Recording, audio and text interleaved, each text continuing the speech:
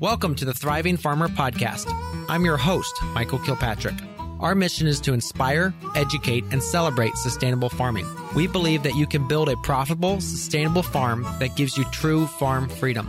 Join us as we talk to farmers, innovators, educators, and entrepreneurs to glean their top takeaways in business and life. Thank you to the Northwest Arkansas Land Trust for sponsoring this episode of the podcast. Conservation organizations play an important role in supporting local farms and food efforts nationwide. In the heart of the Ozarks, this land trust is taking land access for farmers one step further where they're offering affordable land leases. You can learn more about the program and the farm location by contacting 479-966-4666. Information is online at www.nwafarmlink.org. That is nwafarmlink.org. Hey, Thriving Farmers, Michael Kilpatrick here with yet another episode of the Thriving Farmer Podcast. And today my guest is Adam Martin of Bee Kept Farm in Middle Tennessee. Along with his wife, Leslie, Adam got into beekeeping with the traditional beekeeping methods. After an unsuccessful first year, they decided to think outside the box and shifted their beekeeping to more natural and sustainable methods. Adam, welcome to the podcast. Thank you for having me. I'm glad to be here. Absolutely. So give us a little bit of a background of how did you get started in the bee world? Well, so we got to go back to the beginning of our homesteading adventure. Leslie and I moved from California back in 2018 to greener pastures in Middle Tennessee. So we're recovering Californians. Mm-hmm. And when we landed here, we immediately started looking for a piece of property that we could homestead on and just start raising our own food and living a more agrarian, simple lifestyle. We were fortunate enough to get debt free when we left California. So we wanted to pay cash for a piece of property and get going. So we found our little gold nugget out in the middle of the country. We're south of Columbia, Tennessee, and we're about 15 minutes from town, just out in the sticks, and it's rolling hills and beautiful. And the first thing we did when we got here was we ordered chickens. We went and bought a Great Pyrenees livestock guardian dog the next day, and then I ordered honeybees. And the reason why we ordered bees is because we consume honey every day. I've been eating peanut butter and honey sandwiches since I was knee-high to a grasshopper, and we put honey in our coffee and in our tea every morning. And so just for the, growing our own, we wanted to do honey. It was one of those things that we wanted to do. So as soon as we got going, as soon as I got into bees, I just fell in love with them. And I told my wife, I don't know what it'll take or what I got to do to make this happen, but I want to be a beekeeper for the rest of my life. And I kind of like to make money doing it, So I just threw myself in head over heels and just learned everything I could as fast as I could. I did all of the orthodox conventional things that you're going to do right up front. You're going to get a mentor. You're going to go to some bee classes, join the local bee club, read a book, watch some videos, and order some bees, get some vertical bee boxes, and just do all the things. And the bee club tells you if you're lucky in the first season, you'll lose half your bees. Well, I did better than that. I lost 8 out of 9 colonies my first winter. Okay. And that must have been disappointing. It was devastating. And I know that you focus a lot on how to survive and how to make money, how to thrive, doing the homesteading and farming thing. And, I wanted to, like I said, I wanted to do this full time. And I thought for sure, I'd do better than that. And I was definitely devastated. But at the same time, I was learning some things as I was going. I learned right off the bat about swarm catching and that you could catch feral swarms right in your own backyard, anywhere and everywhere. If you've got bees in your neighborhood, honeybees, you have an opportunity to catch swarms off of those bees every single spring naturally. And come to find out, those are actually better bees than the bees that you can buy. And so I got hooked on that real quick. And the one colony that survived that first winter was actually a feral swarm that I caught that very first spring. So the 3 packages of bees that I ordered, those all perished in the first winter. And so my return on my money was not good at all. But my return on those feral bees was really good. since Yes. I had zero money into those bees. All I did was put together a trap, put it up in a tree stand, and caught a feral swarm, and they survived. So that pretty much had me sold on that right away. And then I started learning some more that first year or two about just bees and nature. And it didn't make sense to me to feed bees sugar water. And I had a friend of mine that we were on the same path at the same time, and we were just thinking outside of the box. I say outside of the bee box, and just the things that are being taught in conventional orthodox beekeeping across the Western world, uh, they don't they really don't lend to sustainable, and they're definitely not natural, or more natural, as I like to say, beekeeping methods. And one of those things is feeding your bees sugar water. It is perfectly normal for beekeepers across the Western world to feed their bees sugar water all of the time and harvest the honey all of the time. Therefore, basically, they're never letting their bees have their own honey. And what they're actually selling as a product to other people is a product that they like to call funny honey. And there's some ways to mitigate that. But in general, I believe that the hobbyists are not very good at that. And they end up selling basically recycled sugar water as honey to consumers. Mm. And the honey industry is unregulated, which I'm a big fan of unregulation. But at the end of the day, people really have no idea what they're getting when they're getting honey. And so that's one of the things that I switched right away, that I didn't believe feeding sugar water was good for bees. I know it's not good for me, and it just didn't make sense to me. And then also, when you look at sustainability, we had supply chain issues not that long ago, and I remember beekeepers posting that they're running to Walmart and Kroger to buy up all the white sugar in order to feed their bees. And I did not do that. I didn't need to do that because I leave my bees plenty of honey. They're never going to run out. And I have all the honey I need. And so that goes to that sustainability part of my beekeeping method. Mm-hmm. Okay, so let's back up a little bit here. You talked about capturing feral swarms. Now, do you have a chance of getting mean bees with that, or do you find that they generally behave themselves? So in general, the bees that we catch across, North America, a lot of them are Italian bees, or that's their main bloodline or species that they come from. And that's Okay. because that's the majority of the bees that we import, or that we breed in America. And they, by and large, are gentle bees or more docile bees. So the bees that you catch in the wild are pretty much naturally going to be a mutt bee or some mixed variety of that Italian bee. So the bees that I catch here, they are mild and docile. Okay. I teach classes on a regular basis, and we get into the bees all the time. And I'm teaching homeschool kids and stuff, and I pull frames out with bees on them. I've got lots of pictures on my website of that, and I have kids come walking up and take a taste of real raw honey straight from the frame with bees crawling around on it, and we don't have issues for the most part. We don't have any bees come out, and I teach ahead of time what to do if a bee comes out and has a look at you to not get stung. So all that to say, I don't find that the bees that we catch, the feral bees, that they're any more wild or aggressive than any other Mm. bee. Gotcha. Okay, yeah, because that's something we've had issues with, and I'm not sure. I think it came from a swarm, but what we discovered too is that the bees were running a flight path and they were running into people practically. They just don't have, I guess, very good eyesight. And yeah, we were having people getting stung and chased, and they were literally 100 yards from the bees. Oh, that's not good at all. Yeah. There's different, I tell everybody that you need to leave bees about a 10-foot no walk zone out in front of their hive. So going out 100 feet or 100 yards, there's something going on there with those bees. And there's different things that can happen, and also different times of the year where bees can Uh-huh. get more aggressive, specifically during the dearth. And that's where there's no nectar or pollen to be gotten out in the wild in the middle of summer. Everything dries up, and the bees become very protective of their honey, number one. And then number two, they just seem like they're aggressively looking for a food source. And so that's where I find that I can have some aggressive bees certain times of the year. Yeah, so this was super early in the year, so probably when there was very little out there for them to get.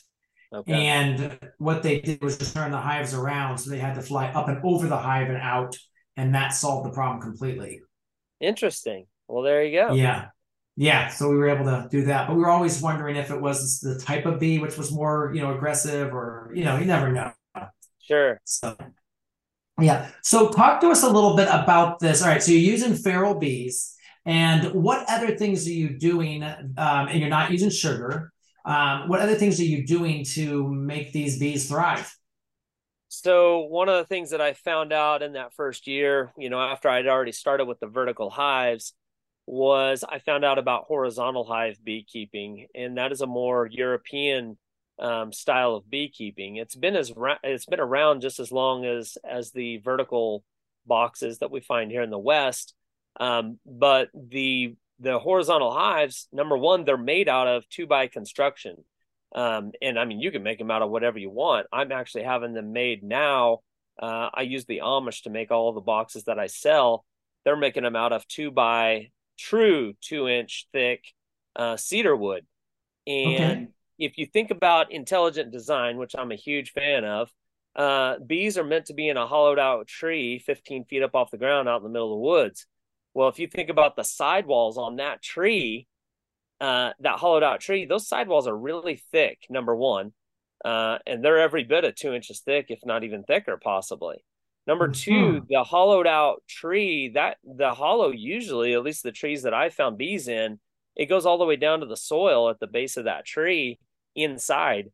And the temperature of that soil actually regulates the temperature inside of that colony. In the summertime, it keeps it cool because that soil is most likely no warmer than 55 degrees. And in the wintertime, it keeps Correct. them warm because that soil is no colder than 55 degrees. But all that to say, the horizontal hives being made out of two by construction have thicker sidewalls on them, which the farther north you go, the more important that is. And that's just it's just better insulation for the bees during the wintertime. Everybody knows that you really don't have anything until you've got a colony that you've overwintered. So you can have bees doing great in the spring, right in the middle of summer, going good in the fall, but until they get through the winter, you really don't have anything. And so I have found that the bees thrive in those horizontal hives with the two by construction. And I really do believe that's because they're able to overwinter better. The next thing that I talk to people about with respect to horizontal hives is that you're only moving one frame at a time out of the hive. You're only removing one frame at a time. Whereas when you go to do an inspection on a vertical hive, you've got to split boxes. It's Hmm. extremely disruptive and invasive. When you do an inspection on a hive like that, you're basically tearing apart their house and then you're putting it back together. Whenever you do that, well, first of all, if you're doing it by yourself, or even if you have somebody running a smoker for you, a lot of times you smash bees. That will make bees very aggressive right then and there. And I honestly believe that they've got PTSD, and that the next time you come back into that yard, they recognize that you were a predator that came and actually hurt their hive the last time you were here, and therefore they're more aggressive. And so when you're just removing one frame at a time to pull honey or to do a hive inspection and then replacing it and putting it all back together, I mean, you basically don't have anything to put back together. You just slide the frames back together, close it up, and walk away. It's much less invasive. It's much easier on you. It's much easier on the bees. And at the end of the day, it's everybody wins. Hmm. Okay, that's very interesting, and I can see that because I know that animals and even insects can actually learn behaviors, and so if you think about that PSTD, that makes a lot of sense, and so that when they would smell smoke or they would sense you in the bee yard, that you are now the enemy. Right? Yeah, very interesting. Okay, so you're experimenting with that now. With that style of bee hive, how do you harvest honey? So it's the same. It's pretty much the same. Basically, bees order their hive in a horizontal hive. They'll order the hive to where they've got the brood nest, which is the baby bees and the larva and the queen are all right at the entrance. And then the brood nest is always bookended, meaning there's a frame on either end of it that's resource frames. And those resource frames have pollen, nectar, and honey on them. And then outside of that bookended, brood nest is where the excess honey is stored. And so I know when I go to look at one of my horizontal hives, I know where the entrance is. Therefore, I know where the brood nest is. And so I know right where to go to take a look at the honey.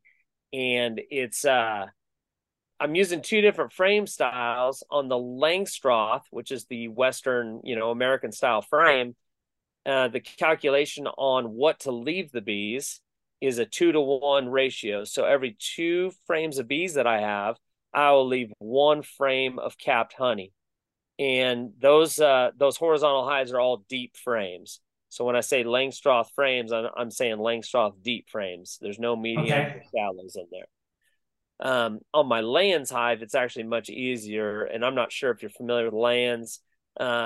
It's the European style frame that George Lands came up with. He was a Frenchman about the same time as our Langstroth, and he developed a different frame style that actually more closely mimics what bees build out in nature in trees, and it's actually taller than it is wider.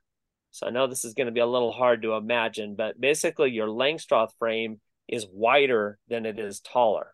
Mm-hmm. So the bees are really good at, in those taller frames, what they do is they store a honey rainbow, a 4 to 5 inch rainbow at the top of the frame that is over the brood, which are the eggs and the baby bees down below. And that 4 to 5 inch honey rainbow is actually enough honey for the bees on that frame to survive that winter. So there's no 2-to-1, there's no math, there's no figuring anything out. They actually have enough honey on that brood frame to survive the winter. And so anything outside of the brood nest you can take as far as honey goes. Interesting. Okay. All right. That's fascinating. And so then let's say you're harvesting that, and then I'm assuming you would have still to separate it from the wax. Now, with that, do you probably don't heat it, or you heat it very minimally? I don't heat any of my honey. I try to harvest honey when we're having warm temperatures. If I happen to have have to harvest like right in the middle of winter because I lose a colony or something like that, I'll heat up. I've got a kind of a honey room, and I'll heat it up in there and try to get it up to 80 degrees or 75 degrees in that room before I go in there to harvest the honey. In cool temperatures, the honey just does not want to come out of the cells. And we have spinners, the extractors. Yes. And I use wire reinforcement in all of my frames, so the comb is reinforced. So I'm able to extract it for the most part without losing the comb. And then if I do use the comb, of course, my wife's busy making all kinds of things with the wax, and so it's no big deal to lose combs here and there and harvest that wax. Gotcha. So let's talk about the pesticide side of this, because I know there's things like mites and all these other invasives, which are a challenge for beekeepers, and you don't treat for that. So talk to us a little bit about how you manage those different challenges. Yeah, so I am treatment free. The start of really with natural sustainable beekeeping, to get to that treatment free spot, first you go back and you go, okay, I'm going to get feral bees. Feral bees are hardier bees. They're better bees than I can buy. The reason is because they have acclimated right here in Middle Tennessee. They're used to the temperatures. They're used to the summers. They're used to the winters. They're used to the food sources, the nectar sources. They're used to the pests right here. So they're actually a better bee than I can buy. So if I start right there, I'm already on the right path. Next thing, if I don't feed sugar water, I'm not driving down their immunity. I really honestly believe that sugar water drives down their immunity. And in my common sense, if you think about it, sugar is glucose, and that's it. That's all it's in sugar. Nectar has got glucose, sucrose. I always forget the third one. It's not dextrose, fructose, glucose, and sucrose, Plus, it has essential minerals and vitamins that they're getting out of the flowers. It's got salts, and it's got proteins in it. So all of those things, if I'm feeding my bees real honey that comes from the nectar of flowers, that's a superfood that's making them even more healthy. So then when we fast forward to varroa mites, I don't worry about varroa mites. If my bees are not healthy enough to handle varroa mites, which are a bee tick basically, then those are not the kind of bees that I want to propagate and have. It's just like our cows, our pigs, our chickens on our farm. We want get tough or die animals. And if they can't deal with their own pests and they need me to prop them up, then that's a problem for me. If they can't birth their own calves, if they can't, birth their own piglets, that's a problem for me on our farm as far as sustainability and being as natural as we can.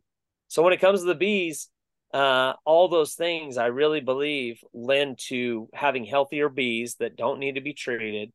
And then the last thing I'll say, there's a lot of science out there on the varroa mites targeting bigger bees. You're going to have to track with me for a second here. So it's known across the bee industry that varroa might target bigger bees, specifically drone bees. But the bigger the worker bee is, the more that worker bee is going to have a problem with varroa mites. Well, if you let your bees build natural comb, and you let the queen lay eggs in that natural comb and birth out bees in that natural comb, the bee size is actually going to be smaller than what industry standards give you when it comes to wax foundation or plastic foundation. You can order small cell foundation from Europe, and there's some places now around America that are selling it, but by and large, that's not what people are getting. And they don't even know it, but what they're doing is they're growing bigger bees, which are going to have more of a problem with varroa mites. Also, every single time that a baby bee is born out of a cell, the cell actually gets smaller and smaller and smaller by a microscopic amount. If you were to cut a piece of comb, a cell, sideways and look at it under a microscope, an old comb, it would look like tree rings on the edge of the cell. So if your cell size over time is getting smaller and smaller and smaller and smaller, guess what you're not having a problem with? Varroa mites. You're having less and less a problem with varroa mites. Okay, very interesting. Now I know there's some other things like foul brood and that sort of thing, but I'm assuming because you're raising healthy bees that you just don't seem to have as much of an issue with that. I have never had an issue with that so far, knock on wood. Okay. I've never actually heard of anybody in my area in Middle Tennessee having a problem with it. That's not to say that there haven't been people out there that I don't know about. But in general, I know quite a few beekeepers in my area. And to my knowledge, nobody has ever had an issue here with American foul brood or European foul brood. Yeah. Okay. So tell us a little bit about your business then. So we've kind of talked about the bees, talked about how you raise them. How do you make money off your bees? Yeah, so it's been a slow evolving process. Obviously the number one thing if you want to make money with bees is selling honey. It's interesting because, well, first of all, my wife and I use quite a bit of our honey. I've been averaging probably about 10 to 15 colonies of bees over the winter that I've survived. Okay. So that's quite a bit of honey, 10 or 15 colonies of bees, but I'm not feeding them any sugar water. So therefore, I'm very conservative with what I take. But I teach, and I teach homeschool classes. I'm teaching at Homesteaders of America this year. I taught there last year. I'm teaching on School of Traditional Skills. And I'm teaching a lot, and I'm educating people on honey. And when I do that, people realize I'm red pilling them, so to speak. They realize that they want the honey that I'm selling or that somebody like me is selling. They want to make sure that they're not getting something that is funny honey or recycled sugar water. So I sell my honey. I'm very proud of my honey, and I tell people that straight up front. And people jump at the opportunity to buy my honey for a premium price. So there's money in honey, obviously. But then I really found in 2020, I launched my business Be Kept at the very beginning, and with the intent of basically teaching people how to do what I do, going to their property, advising them on how to do what I do, keeping bees naturally and sustainably, and then offering, a full service beekeeping business to where I could go to their property. If they don't want to ever touch bees, I can catch swarms on their property, put them in their forever homes on their property, harvest honey when it comes time. And basically, they're completely hands off. And I'm offering a service to them that they know they have bees, they get the benefits of having honey, they get the benefits of pollination, all of that. And so I launched that business in 2020. My cousin talked me into, and he's fairly business savvy. He told me to try doing what I was going to do with three basically pilots, three trials. And so what I did was I got a hold of three different families that were close to us and hit them up and just said, hey, look, this is what I want to do. I want to get a lot of content and photos and video and, just capture your story as we go and, have you guys participate in this and basically launch my business on this. And so it was very successful. I had a lot of fun doing it. But it just started changing forms as we went. And what I found was there's good money to be made teaching, and especially teaching what I'm teaching. There's very, very few out there that are teaching natural, sustainable beekeeping. And so I have a little niche there. And then also with the homeschool kids, they're always looking to get out and do things. And as soon as a homeschool group found out about me, they started promoting it on Facebook. Next thing you know, I've got homeschool groups from all over Middle Tennessee calling me up, trying to book classes. And then having me come to their schools when they have their, what do they call them? Tutorials, or they have a hand class Yep. day, once a week. And so I've been doing that a lot. And then I started a Be Kept boot camp where I teach somebody like you that's interested in doing what I'm doing, or a fellow homesteader, farmer, anybody. I teach a 4.5 hour boot camp, and I teach everything I do from A to Z, and we get hands-on bees. I show everything, and they get hands-on bees. They get to pull frames out, and we just do it all. And those classes have been booked up. So we've really kind of found that that's been the moneymaker, honestly, on our little farm here, has been the classes and keeping those booked out. It's pretty seasonal because obviously come December, January, probably won't be good times to do this. But early spring, all through the summer and fall, it's just wide open. So that's what we're doing. We set up a website, and we've got Facebook, Instagram, and the website's been done really well. And people can get in there. They can see different dates that are available, and they can book their class. And it's been great. Very cool. Corinna, what is your tip for today? Today's marketing tip is your product creates a transformation for your client. So you must position your product as the solution. So do you know what it is? Do you know what that transformation of your product is? And if you do, hopefully you do, talk about it a lot. So it's not just vegetables that we're selling. We're not just selling fuel or calories as farmers. We're selling something else that the client wants. I like to talk about this metaphor of these two cliffs with a giant canyon in the middle, right? This big gap. And you have your customer over on one side, and they want to get over to the other side of the cliff, but they can't because there's this big gap, right? And that gap represents the transformation that they want.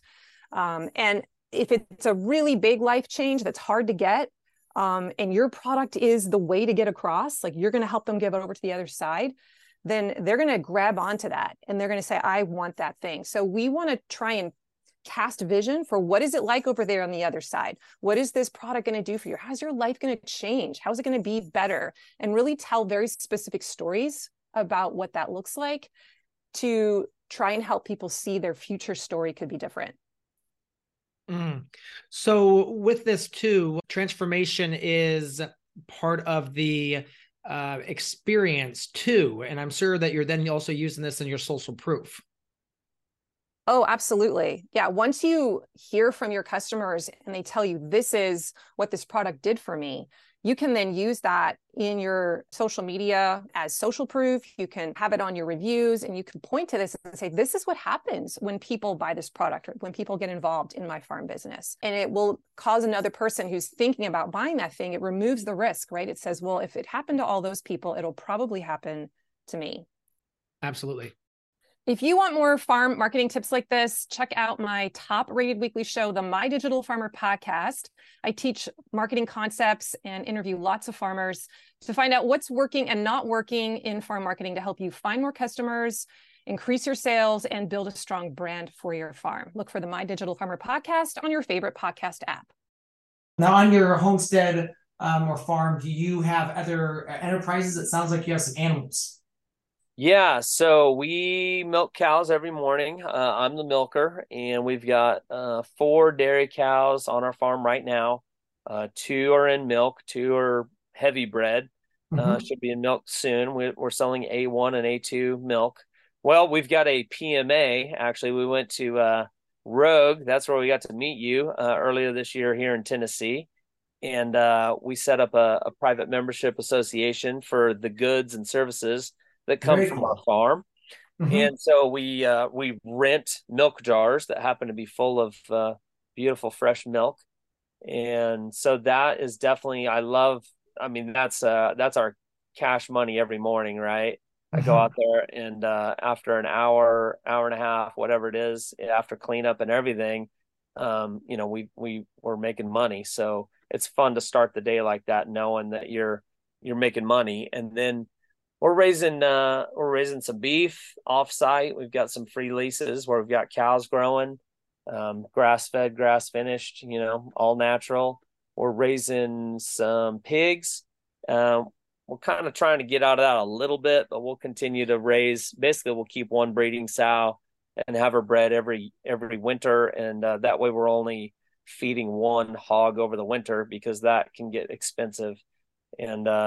And then keeping ourselves in meat and selling off the excess or selling the feeder piglets in the spring. And then we're doing meat chickens. Meat chickens is quick and dirty. Raising these Cornishes out on pasture. We butcher them at like 9 or 10 weeks, and people line up to buy them at $4.75 a pound. So dollars and cents wise, they make really good sense to raise, several batches of meat chickens. Yes. And then my wife's actually, we've got some friends over the hill that actually, Justin and Claire Phelan, he's the one that did our website, and he's really talented at that. He basically, that's what he does for his daytime job. He's got some companies, online companies, but long story short, they're homesteaders as well. And Claire and my wife are launching kind of a new little line. It's going to end up being their own little business together, but they're using a lot of the bee wax products to make all kinds of stuff, salves and different things. And they're going to be launching that here actually in the next couple of weeks. And so I think that's going to be a really nice little side hustle for them. On some products that are coming off our farm with little inputs, really, just their time, and they have fun doing it together. So, but people line up for that kind of stuff, the facial care products, salves, different things made with beeswax, and it's pretty cool. Very cool. Yeah, that's awesome. So let's go back to the bees here. You've got the Langstrong Long and then the Layens hives. Have you seen between the two, which would you say the bees prefer? So it's really more, well, I guess it's both of us. I believe that the best is Layens. Because it's more natural. Yeah, because of the comb size is more natural. The bees, when I get into them, they act like I'm not there. They really honestly do. I get people into these bees all the time, and people just can't even believe it. In the Langstroth Long, it's a really good go-between. And so, I definitely am not a fan of the vertical hives for all the reasons I already listed. Yes. The Langstroth long is a really, really good way to get in between a horizontal hive with the traditional Western style frame, you know. UPS is showing up, so we might have a little background noise for a second. But you know, if I had, and that's what I let people know, because one of the benefits to going with Langstroth and the Langstroth long is that the frames are readily available. Correct. You can get the frames anywhere and everywhere. And then also the extractors are readily available. Whereas lands, the extractors are a little more hard to get to, and they are a little more pricey. Mm. Um, so that's kind of the big negative on the lands, is just the extractor and the priciness of the extractor. Gotcha. So there are people making extractors, but they're not as common. Are they more of a European extractor? Correct, because Okay. it's so popular in Europe. It's gaining popularity here, and there are people selling them here. So it's possible, but you know, they're just not as readily available. You can't just run down to Tractor Supply and get you an extractor for $120, you know. Correct. Correct. Gotcha. Okay. Now let's go back to the feral bees, because that's something you're trapping. Do you have like specific bee traps that you set out to try to keep these new forms of hives coming in? Yeah, so you know, again, I'm having the Amish make a lot of what I'm doing, but you can make a swarm trap off of scrap wood, and that's in fact what I did with my very first swarm trap. Is I was able to I just used scrap wood from around my property and built a box that would fit the frames that I had. So that's Okay. kind of the critical thing, is to get to use the frames that you have inside of the box, and have it full of frames. When Okay. the when you catch the feral bees, they're going to go in there and they're going to set up home, and you're going to leave them alone for about 10 days. You're not going to touch them. And then at the 10-day mark, that is when you want to remove them and put them in their forever home. One thing that you'll learn with bees is that you can move them within 15 feet, or you've got to move them more than 3 miles. Otherwise, they won't be able to reset.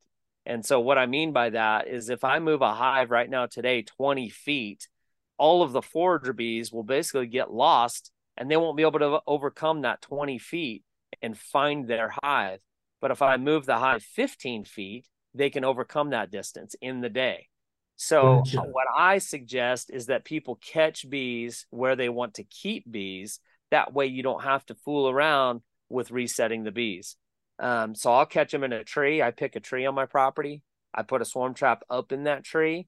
There's a gentleman by the name of Thomas Seeley, who's widely known in the bee world. He basically geeked out on bees and nature, and he wrote a book called Honeybee Democracy. And he basically summed up his findings on one page, which is great for us that aren't readers. But he was able to tell people what bees prefer in nature. And so when it comes to swarm trapping, it's actually very beneficial. They prefer 15 feet over 3 feet off the ground. Now, it's not to say you can't catch bees 3 feet off the ground in a swarm trap. It's to say that they prefer 15 feet over 3 feet. So I tell people, you know, set your swarm trap as high as you possibly can within reason. I don't want anybody killing themselves setting a swarm trap. I have deer stands on my property for hunting, which make it extremely easy for me to get traps up 12 to 15 feet up off the ground. Oh, that's simple. Yes, that makes a lot of sense. Yeah, and I'm not using them during the spring. So Correct. what you want to do is you want to have your swarm traps baited and ready to go by the first day of spring. I mean, as soon as those first blossoms start to erupt on the silver maple trees here in Tennessee, which is about March 1st for me, I'm going to make sure that all my swarm traps are baited and hung and ready to go. And And what are you baiting with? lemongrass essential oil. There is Okay. also Yeah. and you just want to go a little bit inside, and you can go big on the outside. So on the inside, I use these little scent release lures, Okay. and it basically, the lemongrass leaches out of those for months, and so I never have to go back and rebait the swarm traps. I just check on them, make sure, you know, see if there's any bees coming and going. And if not, I move on. And then as soon as there's bees, as soon as I recognize that there's definitely bees that have moved in there, at that point, I can start the clock on the 10 days. Okay. And then when I say go big on the outside, I learned that you can go really big on the outside and attract swarms from a long ways away. So what I do is I soak toothpicks in lemongrass essential oil, and I'll put those in the bark of the tree, or I'll put them underneath the lid of the swarm trap. I'll do some things like that as long as it's on the outside of the trap. Bees have 200 times our sense of smell, and so you don't want to overpower them inside of the swarm trap. Okay. Okay. Gotcha. Now, what you said, the 15-foot rule, let's say you wanted to move them a little further than that. Can you do it in multiple steps, like maybe 10 feet and then sometime later another 10 feet? You absolutely can. You can do it incrementally, and I have done that and had clients and customers that have done that. Okay. So you can definitely do that. Okay. Interesting. Move them 10 or 15 feet, leave them for probably a week or two, and then move them another 10 or 15 feet. Gotcha. What would you say the biggest question people have when they come to your classes is? Wow. You blindsided me with that one. One thing that people ask a lot is, what can I plant for bees, or do I plant something for my honeybees, so that they have plenty of nectar and to encourage honeybees. I tell people, just basically, if you could seed all your grass, wherever you're growing grass, if you could throw in some white clover seed. White clover is, it starts blooming early and it blooms really late into the spring, and it's a great nectar source for the bees. And so I see that as really one of those things that you could do really easily. A lot of people will seed. It's funny because tons of people think that, clover is a weed, of course. But for the honeybees, clover's great. I encourage the kids when they come over here for homeschool classes to grab those seed pods that are sticking up out of the dandelions and to kick them and blow them and do all the things that I was told not to do when I was a kid. And the bees love the dandelion flowers. They get lots of nectar out of those. So I would say that's kind of the number one thing that people ask. When you go to Lowe's, Home Depot, the local plant shops, they usually have a tag on the plant that'll say if it's pollinator friendly. And, you can just look on there. And if honeybees like it, then that would be something that I would consider planting. Also, late bloomers, things that'll bloom. Like here in Tennessee, I'm looking for things that are going to bloom in June, July, when we are having a dearth and there's nothing out there to get. If I have some of those late bloomers, then the bees will cover those up and they won't run out of a nectar source and go to their ways of getting aggressive and getting defensive, Correct. Yeah. We've been really surprised by the super early willows and all the pollen that the bees go nuts over them. I got some video I should send you of literally, I think it's February, late February here, where the willows are starting to go nuts and the bees are just covering them. Wow. I would like to see that. Here it's the silver maples are kind of the first thing. So that would be cool to see. I'd like to see that. Yeah. And the nice thing about willows is they're so fast to establish. So within 1 year, you can have a good crop of catkins for the bees. Yeah, that's awesome. So anyway, but yeah. She planted some willow trees, now that I think about it, right off here to my left, and they are growing, but I'm going to tell her about that. Yeah, I wonder what type she started. Not sure. Yeah. So that is very cool. So I'm just trying to think late crop for them as well. What do you have any specific species that you recommend for late honey blooms or just late food sources? So the ones that I bought and planted, they're called a chasteberry or vitex bush. Yes. They look like a butterfly bush, purple flowers, and they do bloom really late. They're summer bloomers. In fact, they'll just keep blooming. It's funny because we have this summer was wet this entire summer down here in Middle Tennessee, and we really never had a dearth. Send it our way. Okay. Yeah, I know. It's crazy. I tell people that 100 miles north of here, it's dry. 100 miles south of here. It's hot and humid, and we're in a little honey hole right here, and we really love it. But Yeah. we I planted all those vitex bushes, and they're growing like crazy. They're really pretty to look at. Their seeds you can actually grind up and use for pepper. But then also It's an herb too. Yeah, it is. It's women will use it for a estrogen. So it's I've actually done a little research, and people sell it on eBay, and I've thought about because they produce a ton of seeds. I've really thought about harvesting those seeds and selling them on eBay. Interesting. Yeah. Or Etsy, but yeah, so that's one of the bushes. I mean, I would just do some research and find out what late pollinators would work in your area, and that's what I would kind of focus my attention on if I was going to plant something specifically for bees. And I know, not everybody lives in a place like I live, as far as how, just how much there is for the bees to get a hold of. So I would definitely look into those things if you want to get bees. Just take a look at some of the good nectar sources that you could possibly plant for them. Yeah, we've had success with, we will try to do some cover crops when we have space in the farm fields, and we'll do typically a cocktail. So we'll do a couple clovers, we'll do sunflowers, we'll do cowpeas, and it's amazing to see the bees on that. Buckwheat, they love the buckwheat. Although, have you had any success with actually getting buckwheat honey? Have you ever tried that? You know what? Out where we grew up in Bakersfield, California, and we could get buckwheat honey out there a lot.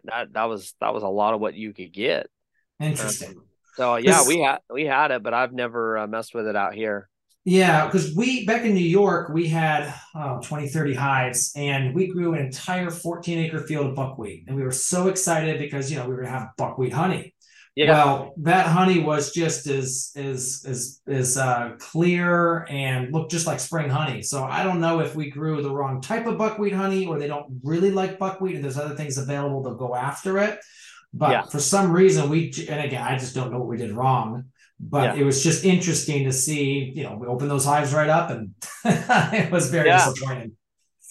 Yeah, I let people know this, that bees will go to the best nectar source at the moment, all year long, and so inside of their 3-mile radius, basically. So I have blueberry bushes, and I'm telling you, I very rarely, if ever, see a honeybee on my blueberry bushes, which are 50 feet from where most of my hives are, and that's because I'm not there when that's the best nectar source at the moment. Or there's some other pollinators pollinating it, and the bees are on something else that's the better nectar source. So that could have happened with your buckwheat, to where there's something else out there that they love and that they're going after, and they're basically leaving your buckwheat alone.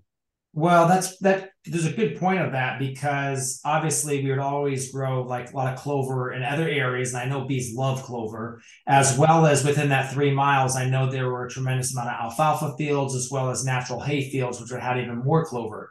So if they did prefer that over the buckwheat, they probably wouldn't have been on the buckwheat that much. There you go. You had some pure clover honey. We did. Yes, it was definitely clover honey. Yeah. Well, Adam, thank you so much for your time today. Do you have anything else I could share with the audience before we go? I know your website is beekept.com. Yeah, that's they can get in there and sign up for a free email. We've got all our class information on there. Classes coming up. You can book your class. We've got a store there, hats, shirts, hive tools, different things. And then our big thing that's coming up that's really neat is we filmed a online class. Basically, it's that Bee Kept boot camp I talked about. We filmed it online, and it's going to be available through School of Traditional Skills coming up in October. And so we're really excited about it. People can get on that on our website, and they can click the link and get in there and take a look.